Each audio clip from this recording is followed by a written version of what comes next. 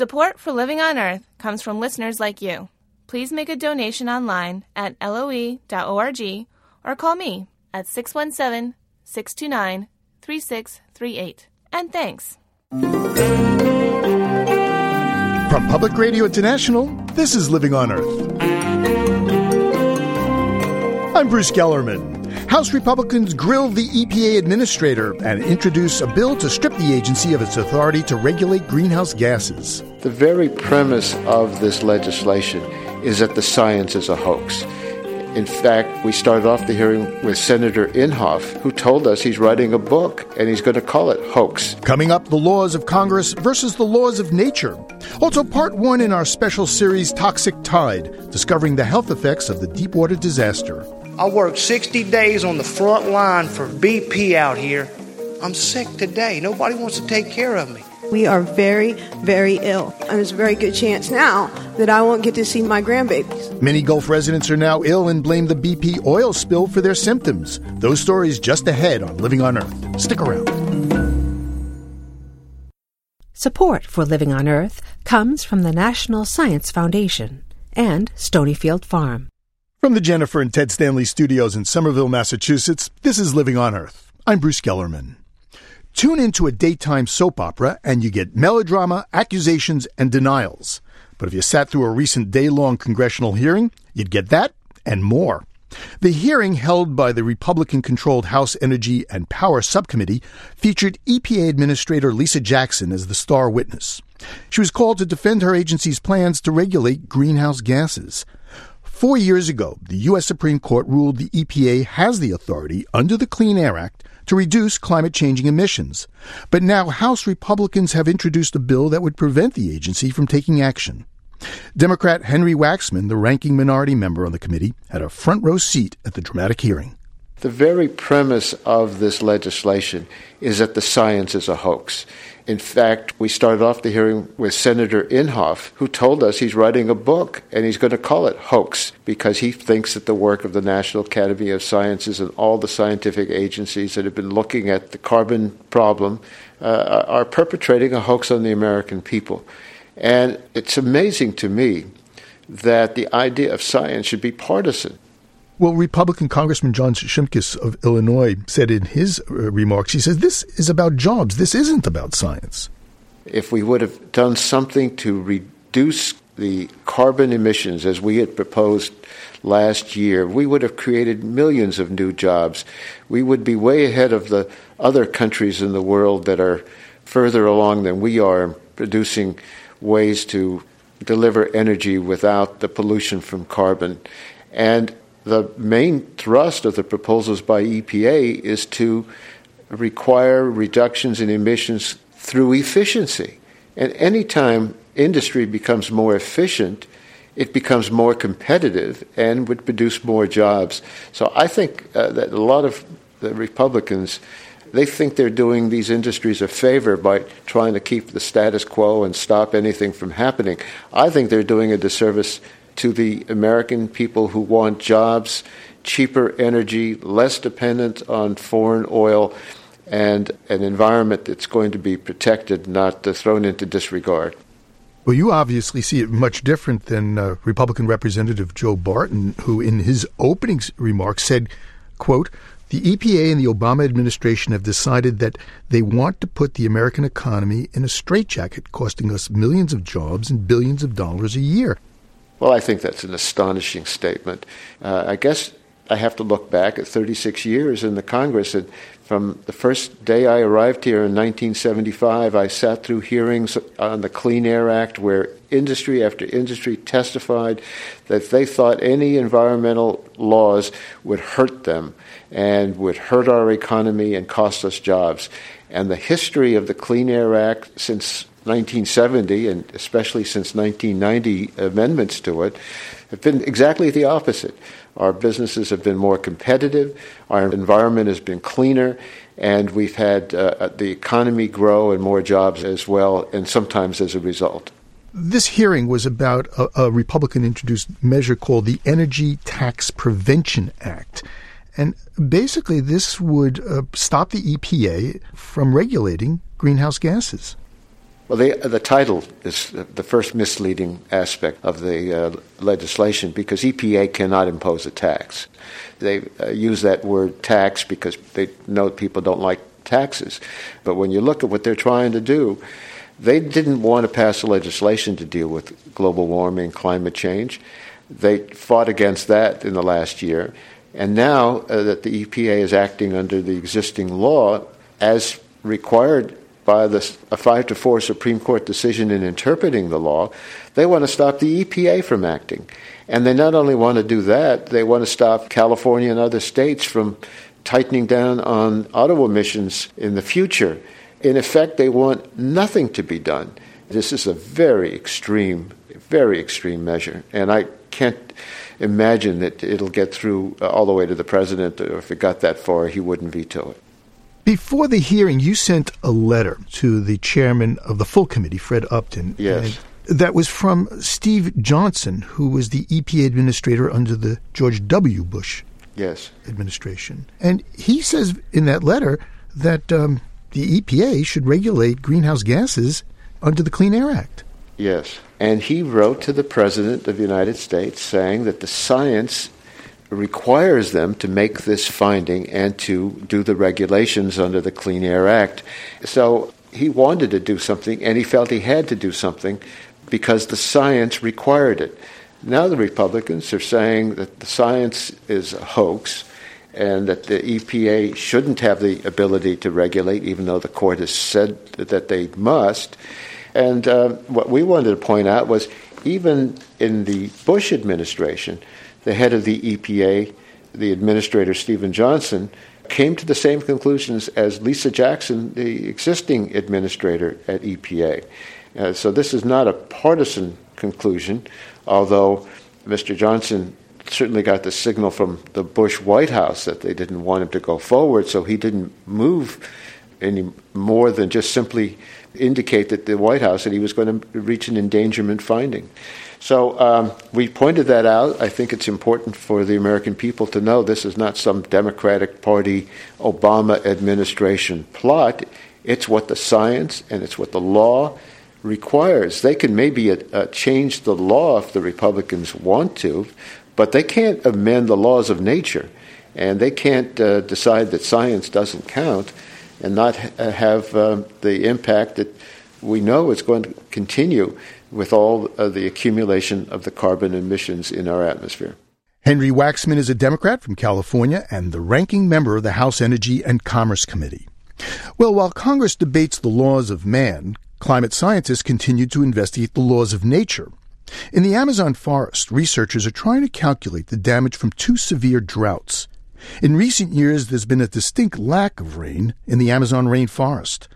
The drought of the century is what they called the first in 2005, but the second, just 5 years later, was even worse. The forest is drying and the trees are dying, destroying the vast region's ability to absorb carbon from the atmosphere. University of Leeds researcher Oliver Phillips says instead of acting as a carbon sink, the Amazon forest is becoming a huge source of climate-changing gases. In 2005, we think the Amazon lost about 1 billion tons of carbon. What droughts do is they've killed trees. As all that dead wood decays, that gets converted into carbon dioxide, and that's what then goes to the atmosphere.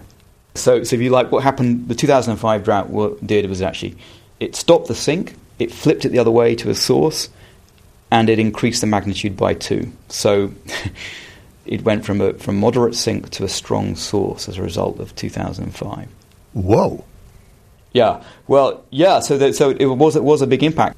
1 billion metric tons is close to the emissions of all the cars on Earth at the moment. In other words, the amount of CO2 that they're emitting was actually a little bit less than the impact of the 2005 drought. So the question now after the 2010 drought, which was bigger in climatological terms than 2005, is did that also kill trees? And we suspect, based on our 2005 analysis, that 2010 will have killed even more trees and have caused even more carbon to be emitted to the atmosphere. Really, what we're looking at here is a kind of a giant feedback loop. The more drought we have, the more trees die. which will lead to more drought? Well, there's lots of possible interactions in the system. Now, one of them is the system gets drier, then growth may decline and the death of trees may accelerate, so you get release of carbon to the air. And that, in turn, accelerates climate change. And we expect that the changing climate this century will act to strengthen the dry season, particularly across the southern Amazon. So the kind of droughts we're seeing now, they are consistent with a global climate change picture. Do these intense droughts, do they affect the composition of the forest, the types of trees that survive? Last time in 2005, we did find that the drought was actually killing some kinds of trees more than others. In some of our plots, it was the palms which were really suffering. And that kind of makes sense in ecological terms, because these are species which are found mostly in the western wet part of the Amazon and tend to drop out in the drier areas. So, the implication is if we have several of these droughts, one after the other, that would drive some change in the composition, if you like, the biodiversity of the system. And of course, naturally, we would expect that those kinds of trees which are more resilient to drought may turn out to be the winners if this process continues. But those trees which you call winners, are they good at absorbing carbon, lots of carbon, or are the losers the ones that absorb carbon? On average, the trees in the drier part of the Amazon are a little bit shorter than in the wetter part. So we expect, if the forest dries, that, if you like, the average height of the tree will start to decline. It'll change in form in the kinds of species, and some carbon will be lost. The last sentence of your study in Science really sent shivers up my spine, and I'm going to quote. It says, "If drought events continue, the era of intact Amazon forests buffering the increase in atmospheric carbon dioxide may have passed." In other words, if we have more droughts, then the Amazon's ability to absorb more carbon dioxide is over. Yeah, that's possible. I mean, and when you think about the implications of that, it's really, the Earth is it's a big place, obviously, and it's not just the Amazon which is important in, if you like, affecting the rate in which CO2 is increasing in the atmosphere. There are other big carbon sinks too. There's the African forest, which is also large. There are forests in the temperate zone. In the US and in Europe, there are big forest areas which are probably currently absorbing carbon. And if you add up all those forest areas around the world, they provide us with a hell of a service so far in slowing down the rate in which CO2 is accumulating in the atmosphere. The scenario for this century now is what's going to happen to those carbon sinks. If those sinks slow down and stop, then we can emit that much less carbon dioxide if we want to keep our Earth a safe place to live. Oliver Phillips is a professor of geography at the University of Leeds in the UK and co-author of the study, The 2010 Amazon Drought, in Science magazine.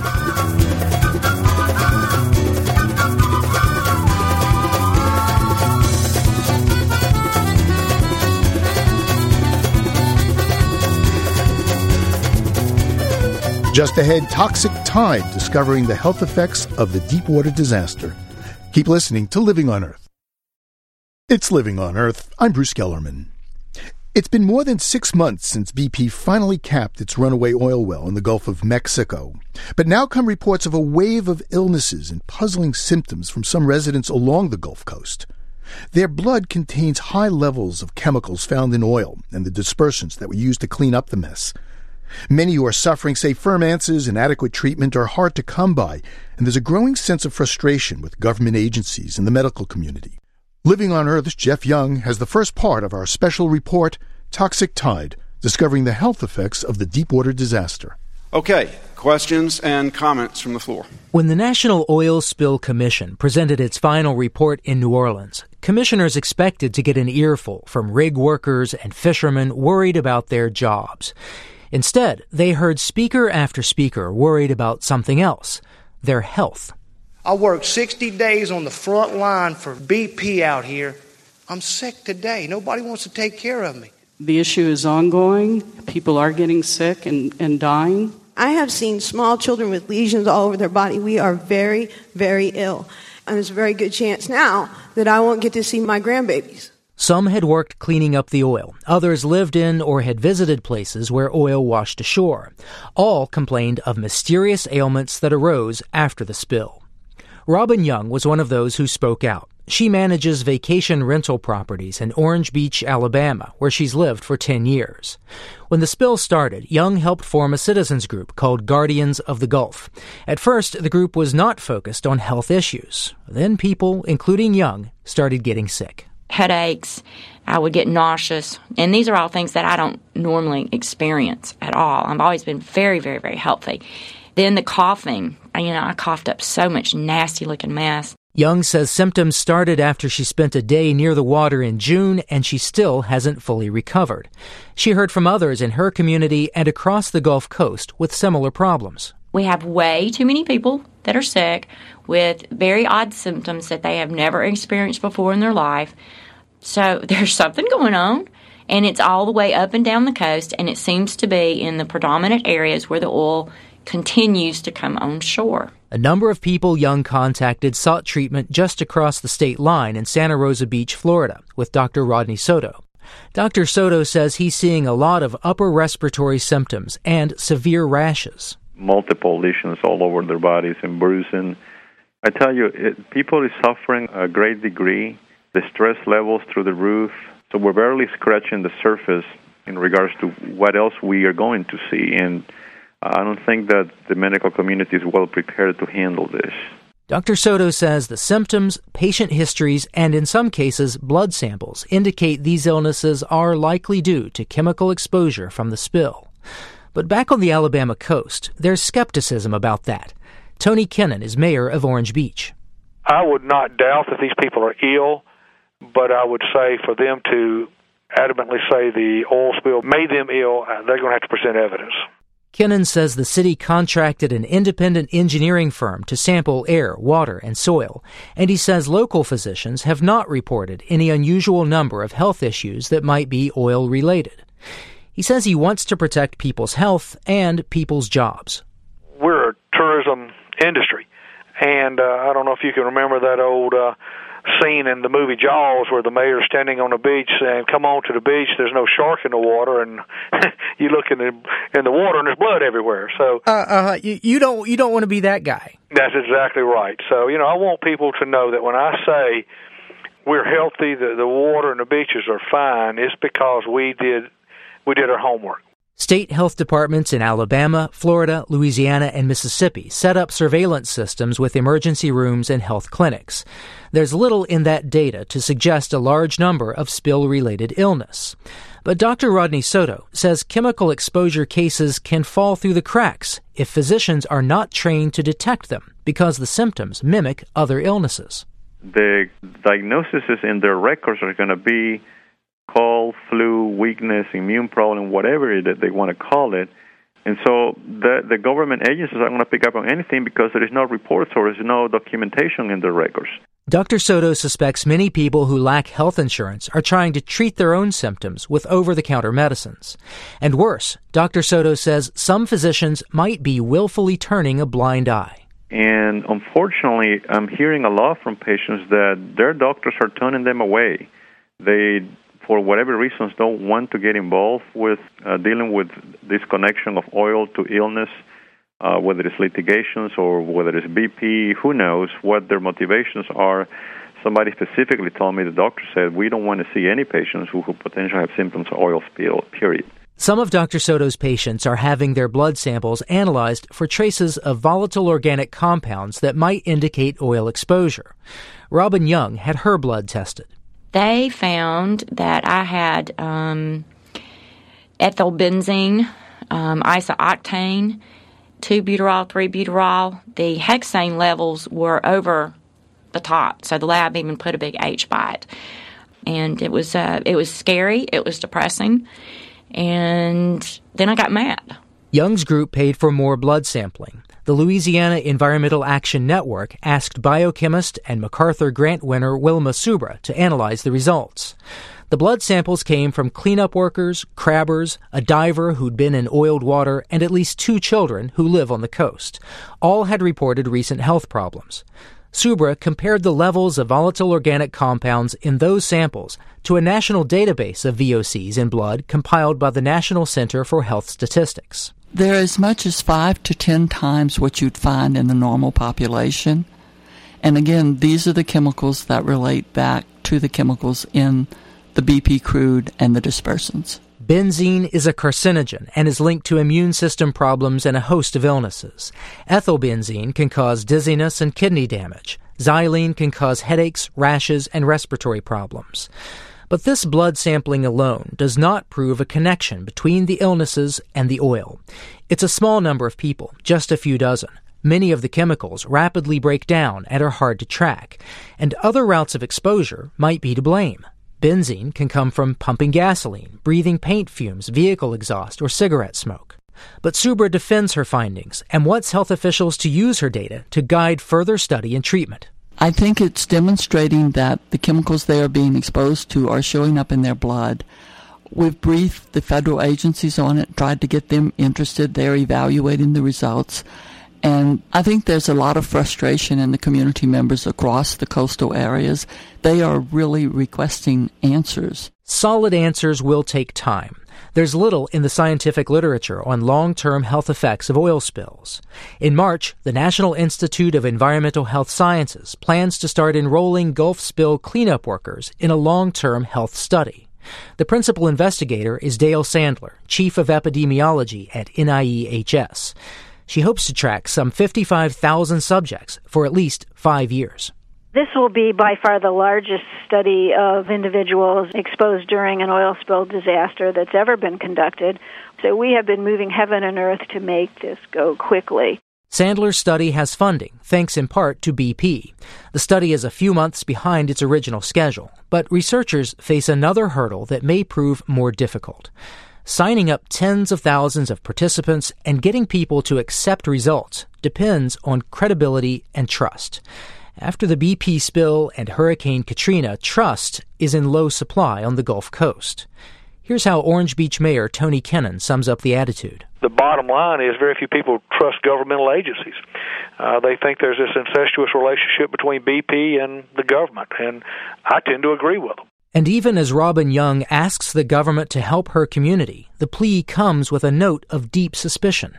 I hate to sound like a conspiracy theorist. That's what I'm starting to feel like, because it's hard to believe that something like this is going on in the United States and no one's helping. Those hoping to find the Gulf spill's real impact will also have to find a way to bridge a gulf of mistrust. For Living on Earth, I'm Jeff Young. Our special report, Toxic Tide, Discovering the Health Effects of the Deepwater Disaster, continues next week with Jeff's report on a key scientific finding in the Gulf's air and water. And that's where we found something very interesting. It was not the crude oil that was responsible for most of the volatile compounds we're seeing, but it was actually the dispersant. That's next week on Living on Earth.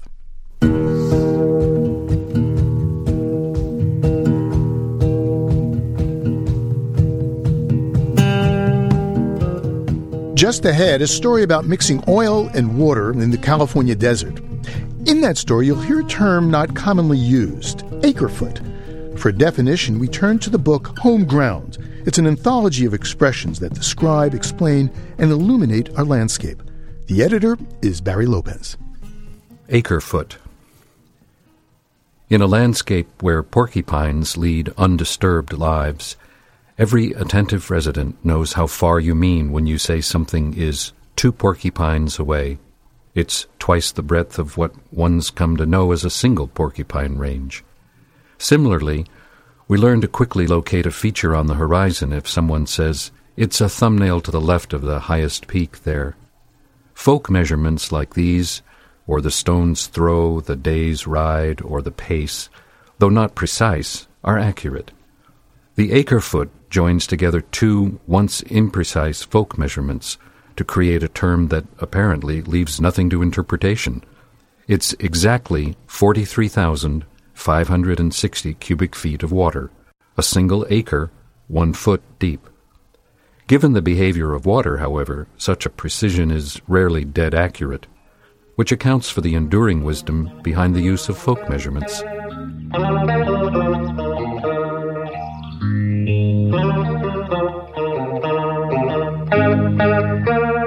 Nature writer Barry Lopez lives on the Mackenzie River in western Oregon. His definition of acre-foot is from the book Home Ground, Language for an American Landscape, which he edited with Deborah Gwatney.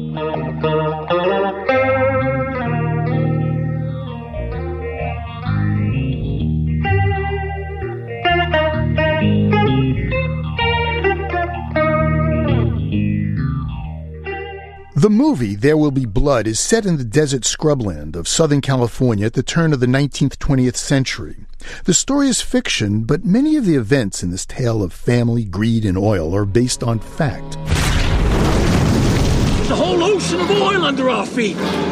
No one can get at it except for me. Once petroleum did gush from wells in the desert sands of Southern California, but today what's left of the ocean of oil in some parts of this arid region is gooey crude. In places it's so thick it has to be mined, thinned out with steam.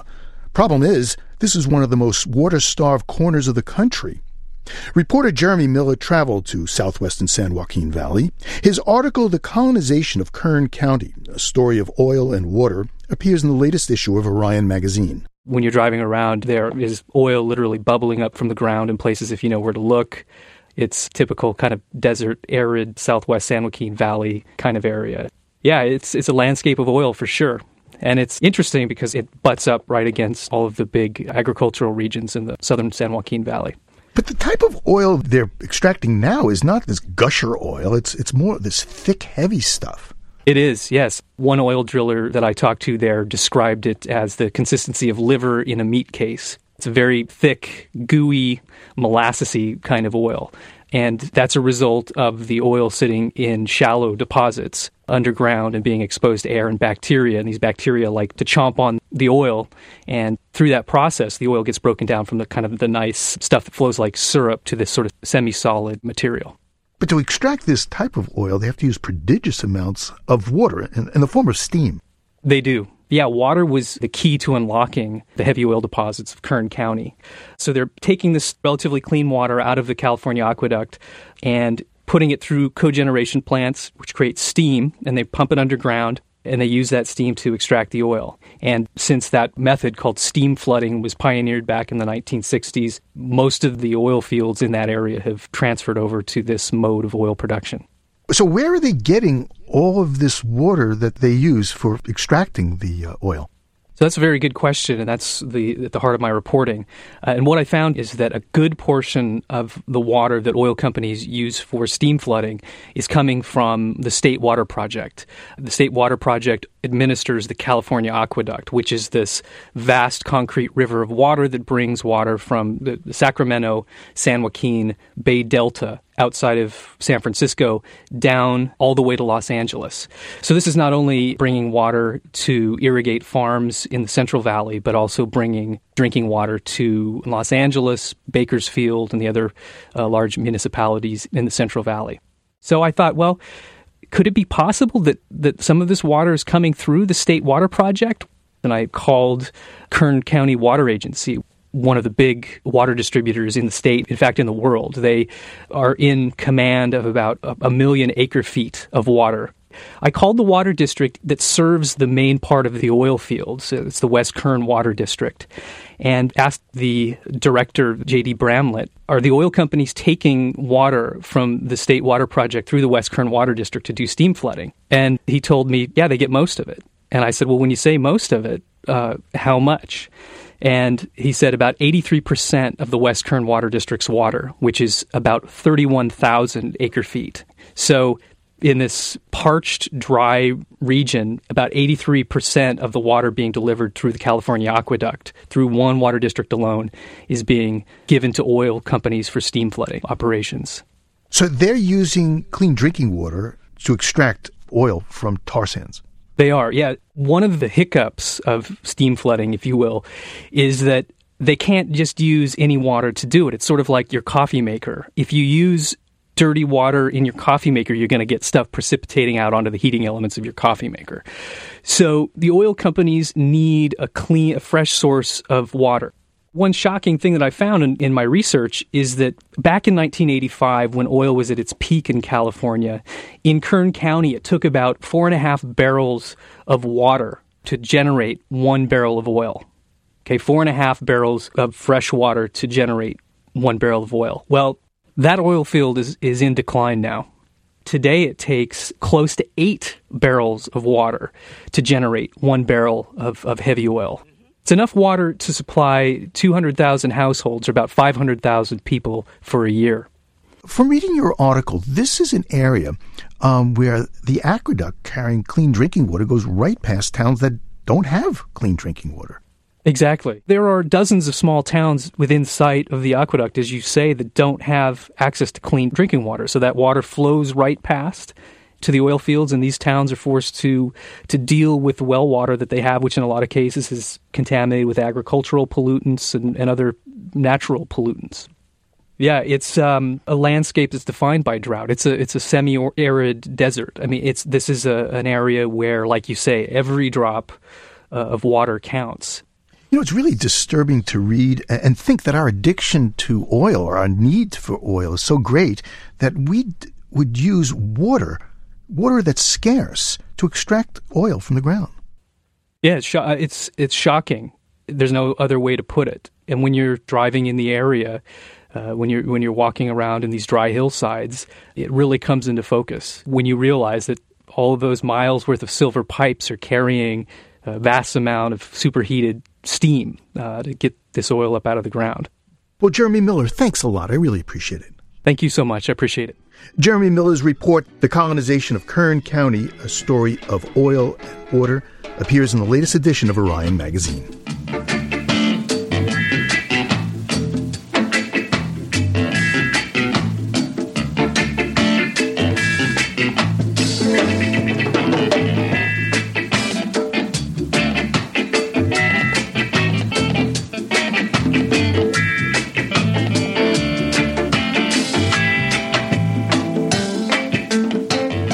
Just ahead. Okay, all together now. 8,000 bottles of trash on the wall, 8,000 bottles of trash. Stay in tune to Living on Earth. Support for the Environmental Health Desk at Living on Earth comes from the Cedar Tree Foundation. Support also comes from the Richard and Rhoda Goldman Fund for coverage of population and the environment, and from Gilman Ordway for coverage of conservation and environmental change. This is Living on Earth on PRI, Public Radio International. It's Living on Earth. I'm Bruce Gellerman. There are ships in bottles. Now there are schools out of bottles. In Granados, Guatemala, kids are learning the 3 R's: reading, writing, and recycling. They've learned how to turn plastic bottles into walls for their schools. Laura Kuttner from Portland, Oregon, helped make it happen. She recently returned from Granados in central Guatemala, where she served in the Peace Corps. When I first arrived, I was working in the mornings with this elementary school, and there was this metal frame that was just sitting there. And the principal asked me, she said, "Can you help us find funding to finish these 2 classrooms?" This frame was built for 2 extra classrooms. And I said, "Well, absolutely." And about that same time, I had heard about the work of a fellow volunteer. Basically, they turn plastic bottles and inorganic trash into building blocks. It was almost an accident. I was hanging out at recess with some of my students, and I was drinking a Coca-Cola, and it was in a 600 milliliter bottle, and I realized that the bottle was the exact width of the metal frame that was sitting there. And so a little light bulb went off in my head, and I thought, well, maybe we could apply this construction technique of building out of bottles with this metal frame, and perhaps it will be, a more cost-efficient way of finishing these classrooms. Are these no deposit, no return bottles, or are these bottles that you have a deposit and you get money for? Well, there's no recycling system, unfortunately, in this part of the country. Guatemala definitely, as well as, many countries around the world, has, issues with waste management. There did exist the mentality of not being necessarily aware of how long it takes trash to decompose. And so a lot of times the plastic bottles and trash was just thrown on the ground and it was just sitting there. How many bottles did you have to collect? We calculated that we need to collect 6,000 bottles, but we end up using over 8,000. Ooh, that's a lot of bottles. Yes, lots of bottles. Where'd you get them from? We went to all of the local schools asking for their collaboration.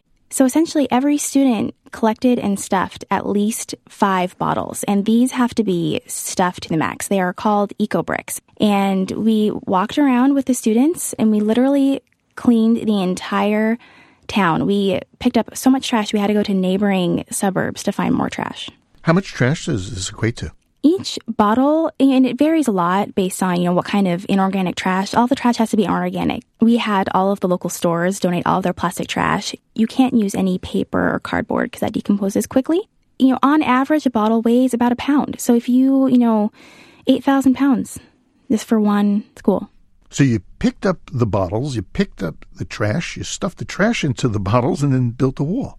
We built 4 walls. It's a very simple process. Essentially, you have your frame, and you start on one side of the frame. You have to lay out either, you staple chicken wire to one side, or what we did, because we used metal, was we tied with metal wire the chicken wire to one side first and made it really, really tight. And then you start on the inside, and you are stacking the bottles against the first layer of chicken wire vertically and then horizontally, and then you're slowly closing it over with another layer of chicken wire and then tying both layers of chicken wire together. So you kind of encage the bottles. And then you put 3 layers of cement on both sides. After that, you can't even tell that it's built out of bottles. It looks like it was built out of cement block. Guatemala is a very active earthquake area. Can these withstand earthquakes? Absolutely. Because of the chicken wire and the way that it's built, it's actually a little more flexible in earthquake territory than cement block. So what's the potential for this kind of method in other parts of the world? This has huge potential. Since our project has been completed, I have received email inquiries and questions from all over the world, from Haiti, from the Philippines, from Africa, people that are working and want to turn trash into building blocks. But we always say that these projects, the actual structure, that's just one aspect of it. The real long-term goal of these projects is the educational aspect to it, because this is not a long-term solution to trash management in any way, but just the educational aspect and learning how long it takes trash to decompose and what you can do with trash and how much we produce. We produce enough trash to build buildings with it. And also bringing communities together, it's, in every sense of the word, a win-win. Well, Laura, thank you very much. Really appreciate it. Thank you for having me. Laura Kuttner recently returned from Granados, Guatemala, where she served in the Peace Corps.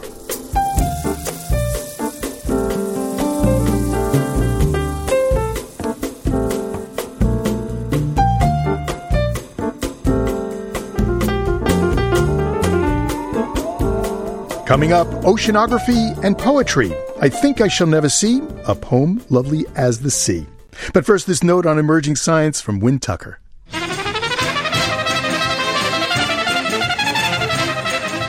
Another challenge for the Green Hornet. Harness the awesome power of the sun.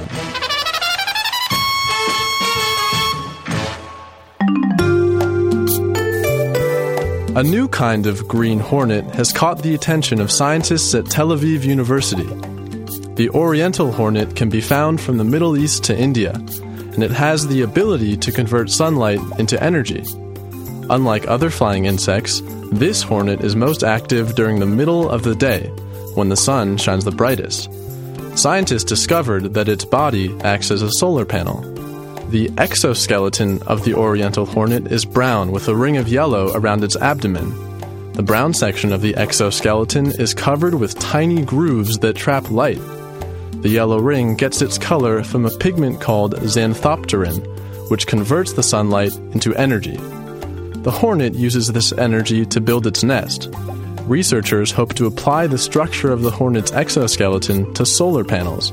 If this does lead to a more cost-effective solar panel, the oriental hornet could take the sting away from the high prices of solar technology. That's this week's note on emerging science. I'm Wynn Tucker. You can hear our program anytime on our website or get a download for your MP3 player. The address is loe.org. That's loe.org. There you'll also find pictures and more information about our stories. And we'd like to hear from you. You can reach us at comments@loe.org. Once again, comments@loe.org. And you can call our listener line at 800-218-9988. That's 800-218-9988.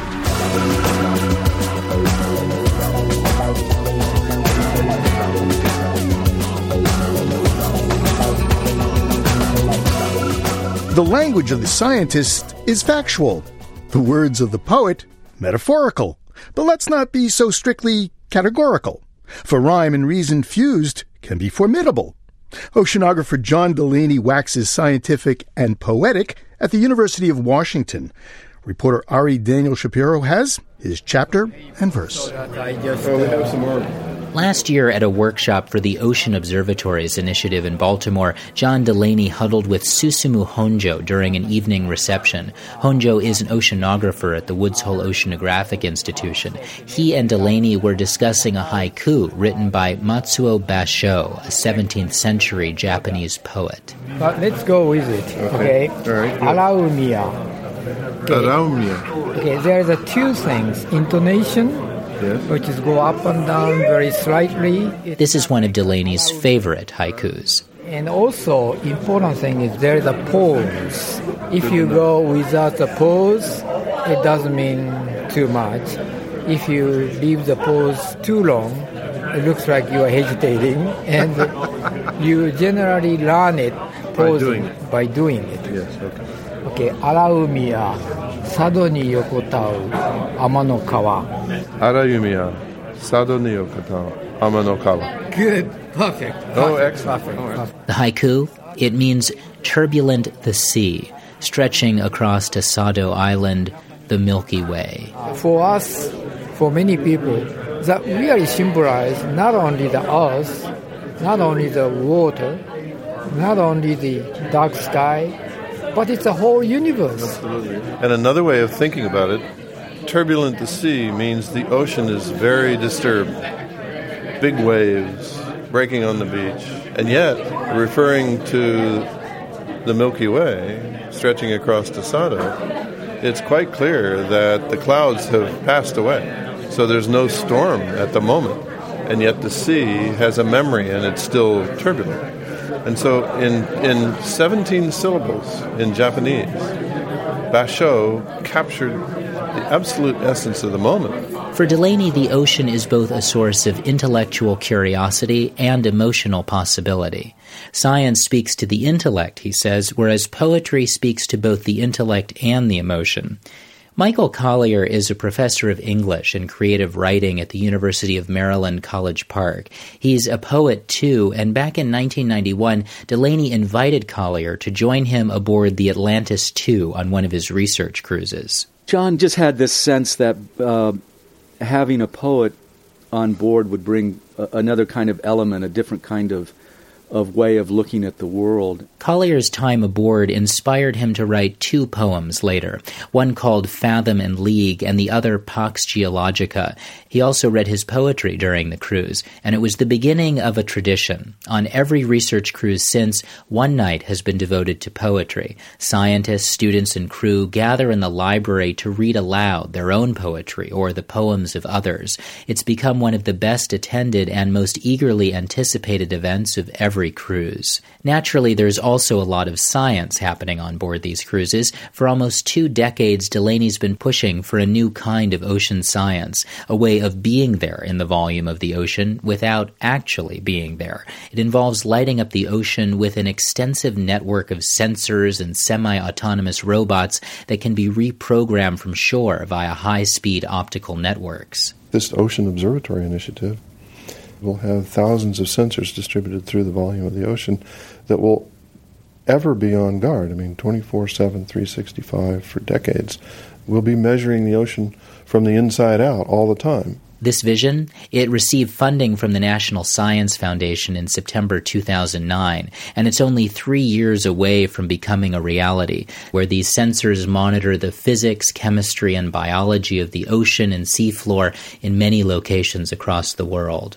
Humans will be intimately involved and tied to the oceans on a routine, regular basis in ways that we can't even imagine right now. we will have the capacity to detect and track major events like a gigantic storm or an erupting volcano or migrating blue whales or fish stock migration patterns, or for that matter, it could easily be big earthquakes and the tsunamis that generate it. The more we know, the more wisely we can use and protect ourselves from the ocean. This vision, it represents a democratization of science, since these observatories will relay their data about the world's ocean to anyone with an internet connection, to scientists and, for that matter, poets too.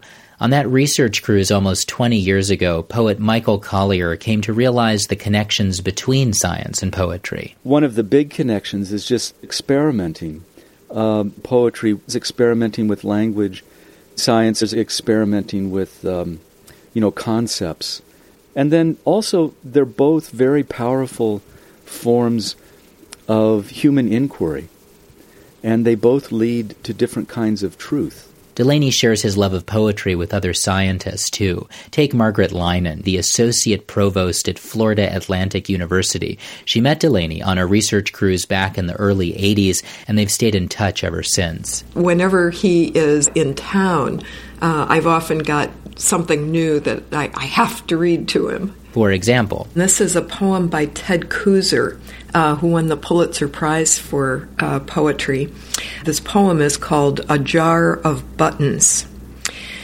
This is a core sample from the floor of the Sea of Mending, a cylinder packed with shells that over many years sank through fathoms of shirts, pearl buttons, blue buttons, and settled together beneath waves of perseverance, an ocean upon which generations of women set forth under the sails of gingham curtains and, seated side by side on decks sometimes salted by tears, made small but important repairs.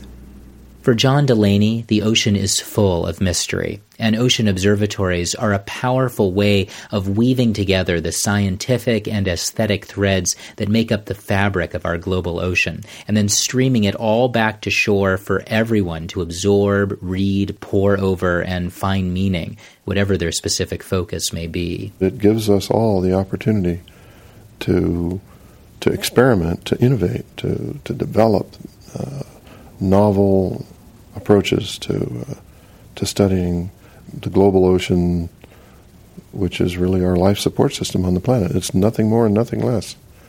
It's the complexity that is going to be the biggest nut for us to crack, and it's not going to yield easily to casual effort. It's going to be a major, major challenge for us to get there. For Living on Earth, I'm Ari Daniel Shapiro. Our story about the poetry of the sea comes to us courtesy of Ocean Gazing Podcast. It's produced by the Centers for Ocean Sciences Education Excellence with support from the National Science Foundation. For more information on ocean gazing, take a gander at our website, loe.org.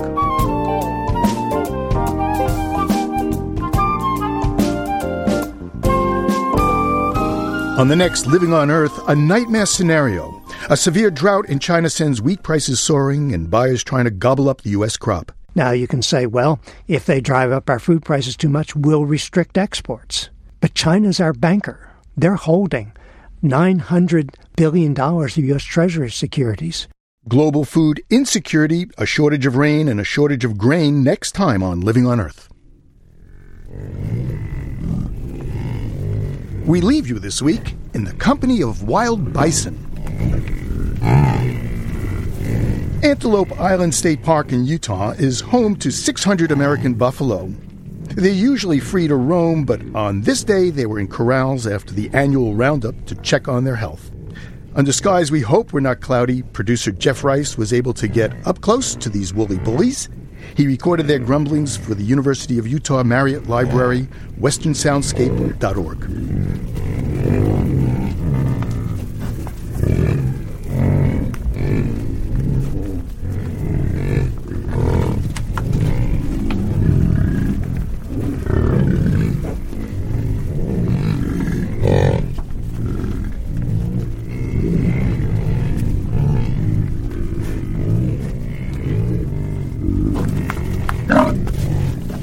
Living on Earth is produced by the World Media Foundation. Our crew includes Bobby Bascom, Eileen Belinsky, Ingrid Lobet, Helen Palmer, Jessica Elise Smith, Ike, Sriskandaraja Mitrataj, and Jeff Young, with help from Sarah Calkins and Sammy Souza. Our interns are Sean Falk and Wynn Tucker. Jeff Turtner is our technical director. Allison Lirish-Dean composed our themes. You can find this anytime at LOE.org. And while you're online, check out our sister program, Planet Harmony. Planet Harmony welcomes all and pays special attention to stories affecting communities of color. Log on and join the discussion at myplanetharmony.com. And don't forget to check out the LOE Facebook page. It's PRI's Living on Earth. Steve Curwood is our executive producer. I'm Bruce Gellerman. Thanks for listening. Funding for Living on Earth comes from the National Science Foundation, supporting coverage of emerging science. And Stonyfield Farm, organic yogurt and smoothies. Stonyfield pays its farmers not to use artificial growth hormones on their cows. Details at stonyfield.com. Support also comes from you, our listeners. The Ford Foundation, the Town Creek Foundation, the Oak Foundation, supporting coverage of climate change and marine issues. The Bill and Melinda Gates Foundation, dedicated to the idea that all people deserve a chance to live a healthy, productive life. Information at gatesfoundation.org. And Pax World Mutual Funds, integrating environmental, social, and governance factors into investment analysis and decision-making.